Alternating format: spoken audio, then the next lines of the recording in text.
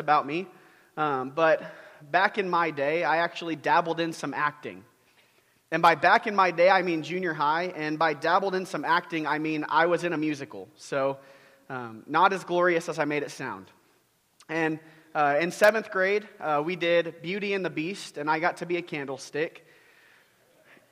In 8th grade, though, we got to act through Sit Down, You're Rockin' the Boat. Or not Sit Down, You're Rockin' the Boat, sorry, Guys and Dolls. And I was nicely. I got to sing the song, Sit Down, You're Rockin' the Boat.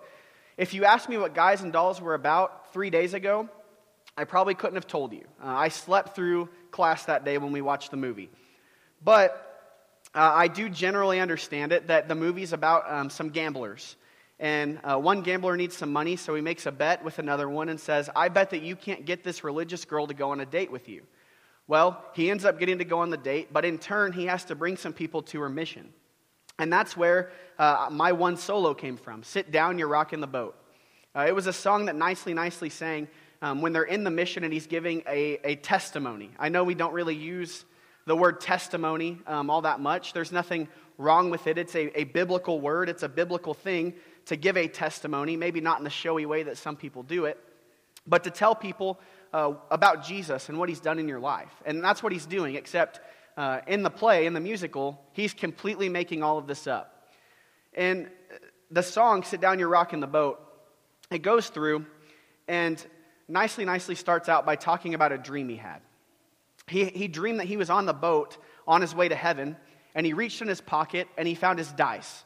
And so he tries to gamble with the people on the boat, but they're on their way to heaven. They know right from wrong, and so they say no. They tell him, sit down, you're rocking the boat. None of them want to fall overboard, so they say, sit down, you're rocking the boat.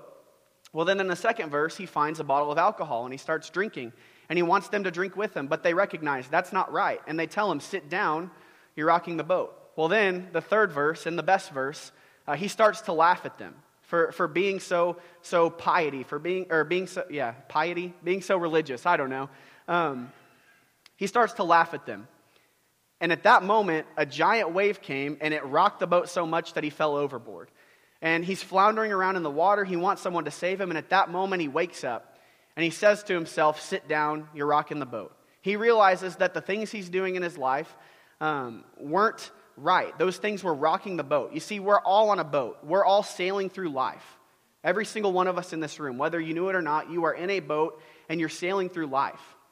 And there are going to be times when your boat gets rocked. Whether you're like nicely and you're rocking your own boat, or whether the storms of life just roll in and rock your boat.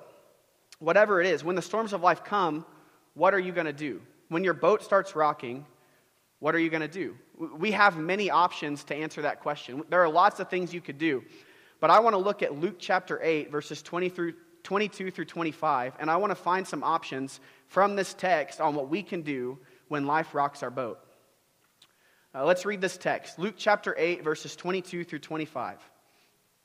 One day he got into a boat with his disciples, and he said to them, let us go across to the other side of the lake. So they set out, and a windstorm came down on the lake, and they were filling with water and were in danger.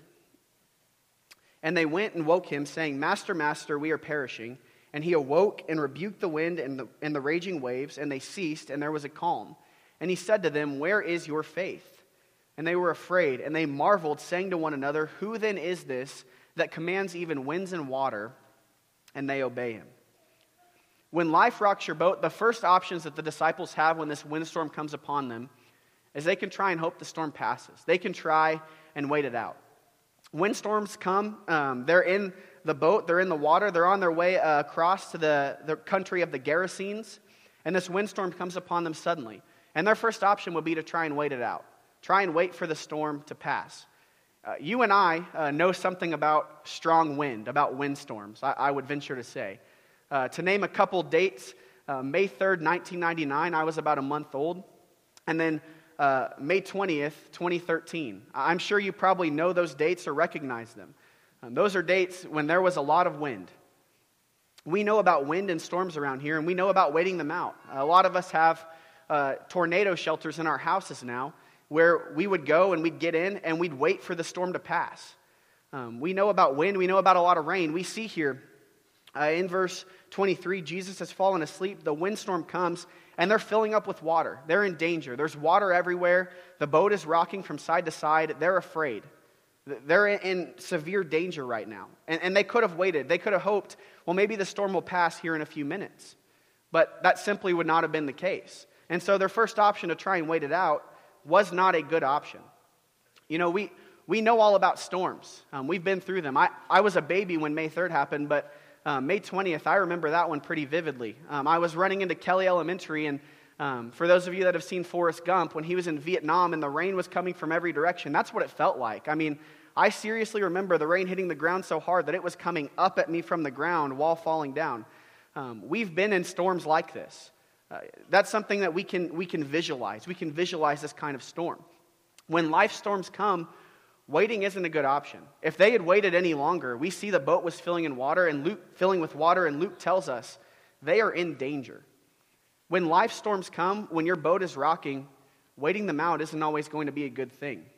When the storm of life comes and your brakes give out on your car and you lose your job and it's a tough time, you can't wait that out. You can't just hope for a new job to fall in your lap. You're going to have to get back up and go out and actively try and get through that storm. Waiting out storms of life is not a good option, and it wasn't a good option for the disciples in this text. So what other options did they have? Well, we see in the next couple verses, your next option, you can panic. And that's exactly what they did. They panicked. The boat's filling with water. They're in danger, and they went and woke Jesus saying, "Master, Master, we are perishing." They're panicking. Panic's not a very good thing. Back when I was in the youth group over at Central, we went down to Broken Bow, Oklahoma, and we went on a float trip. And we were kayaking, and I'd never kayaked before. And so we're in the water, and we got out and swam a little bit. It was a fun time. And we reached a fork in the river. And we could choose to go right or we could go left. On the right was a lot easier. It was a straight shot. There were some rapids, but it was easy to get through. The left was windy, and there were tons of rapids, and it was really, really hard to get through. Well, most of us had never kayaked before, and so you can bet that we chose to go on the left where it was really difficult because we didn't make the smartest decisions. And so we went on the left. Well, if you've ever kayaked before, you know that they rock pretty easily. I mean, especially cheaply made ones. It's hard to be in a kayak and keep going. It'll flip pretty easily. Well, there are also two-person kayaks, and those, you don't have to worry just about yourself. You have to worry about the person behind you. If they rock your boat, there's not much you can do about it. Well, I was in a one-person kayak, but there were two girls that were in a two-person kayak in front of me. And I got around the first curve, down the first rapid, and I started to go around to the next one, and I looked up, and these girls had somehow flipped their boat. They were both sitting in the water, holding onto it, and their boat was completely blocking the only way that I could go. And being a first-time kayaker, I started paddling as hard as I could, doing everything I could to turn, and my boat turned into a heat-seeking missile and just went right into one of the girls and knocked her off her feet, and I fell out of it, and my kayak went right on without me. And I remember that moment. I felt bad for that girl, first off, but I wasn't a very great swimmer. I'm still not a very good swimmer. Thankfully, we had life jackets. So I went under the rapid, and I found a place with rocks, and I sat there. And I sat there for a solid 30 minutes. And people in our group kept passing me saying, "Kyle, are you okay?" But I was panicking. I was freaking out. I didn't know what to do, and so I just sat there. I didn't try to keep going and make it to the end.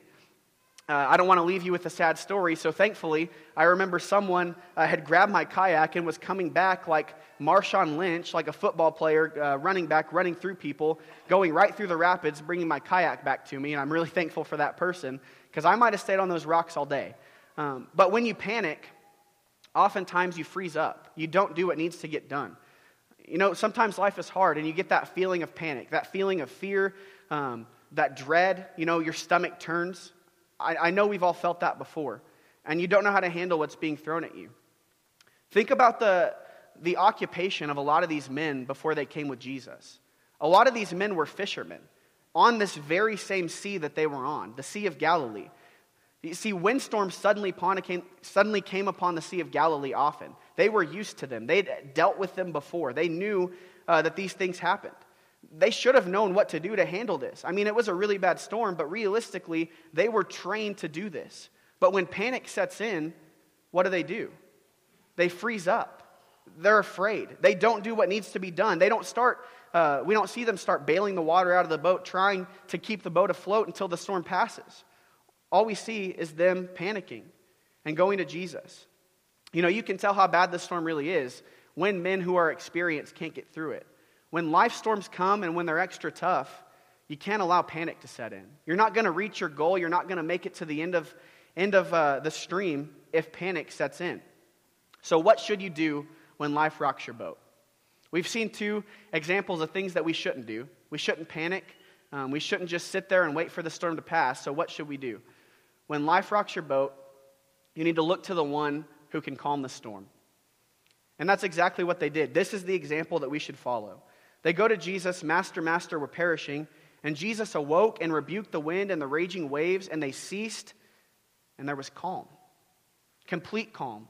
I mean, you can imagine the water was probably all around. The waves were crazy, and all of a sudden, they're just flat. There's nothing. It's serene. It's peaceful. The waters are calm. In their moment of fear, they went to Jesus. When their boat was rocking, they went to Jesus. It's filling with water. They're afraid. Jesus rebuked the storm. Jesus was calm in their moment of fear. When the storms of life come, when life is doing everything that it can to knock you down, when your boat's rocked, when your boat's about to flip, it can be scary. You might be afraid from time to time, but Jesus will stay calm in your moment of fear. What was Jesus doing? He was asleep in the boat. He knew that they were going to get through it. He knew that they were going to be fine. He was calm in their moment of fear, and he'll be calm for us. And notice what Jesus does in verse 25. He said to them, "Where is your faith?" He questions their faith. He's not questioning their faith because they're afraid. The fear wasn't the problem here. It's okay to be afraid. The real problem with their faith right now is that they don't believe that he's going to help them through. They don't believe that he's going to get them through this storm that's come upon them. Fear's a natural thing when life gets tough. But they didn't believe Jesus could or would help them. So when trials come, when the storms of life rock your boat, is Jesus going to have to question your faith? That's a question that you have to answer for yourself. Is he going to say, "Where is your faith?" Am I relying on him? Do I know not only that he can calm the storms in my life, but that he will calm the storms in my life? Do I fully believe that? And do I trust in him to do it?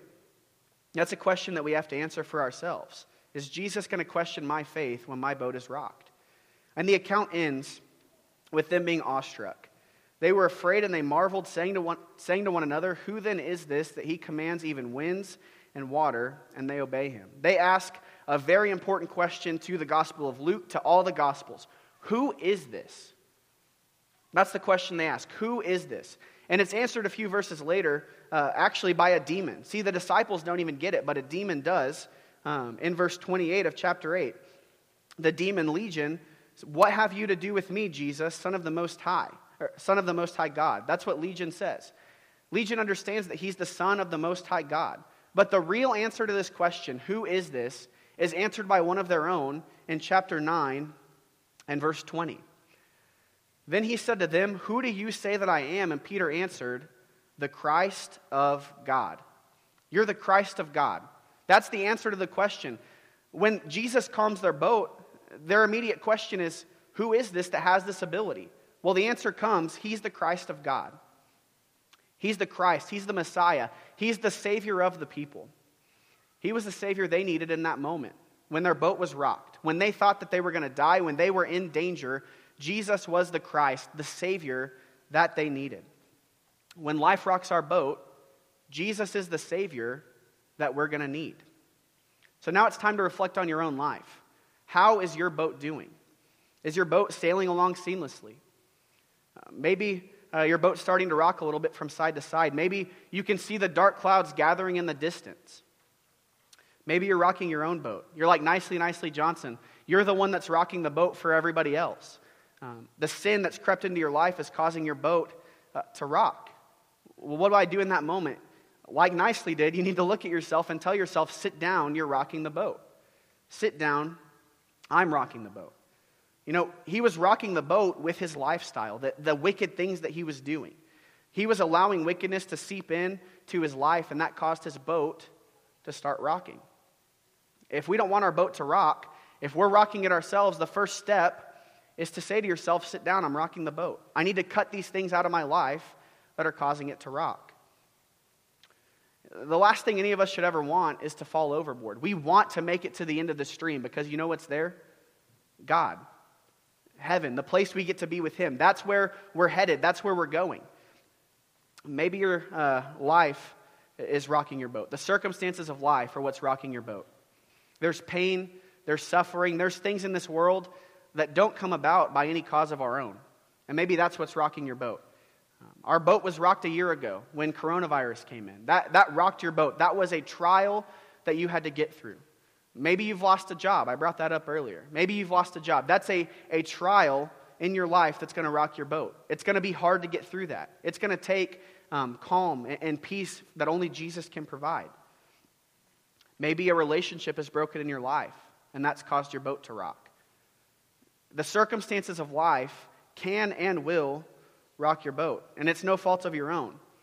And you're going to need help dealing with them. You're going to need help dealing with those circumstances that come upon you if you want to continue sailing through life. When life rocks your boat, you can't wait it out. That's not going to work. It didn't work for the apostles, for the disciples. It wouldn't have worked for them. It's not going to work for us. The storm's there, and oftentimes it's going to be enough to sink our boat if we're not dealing with it.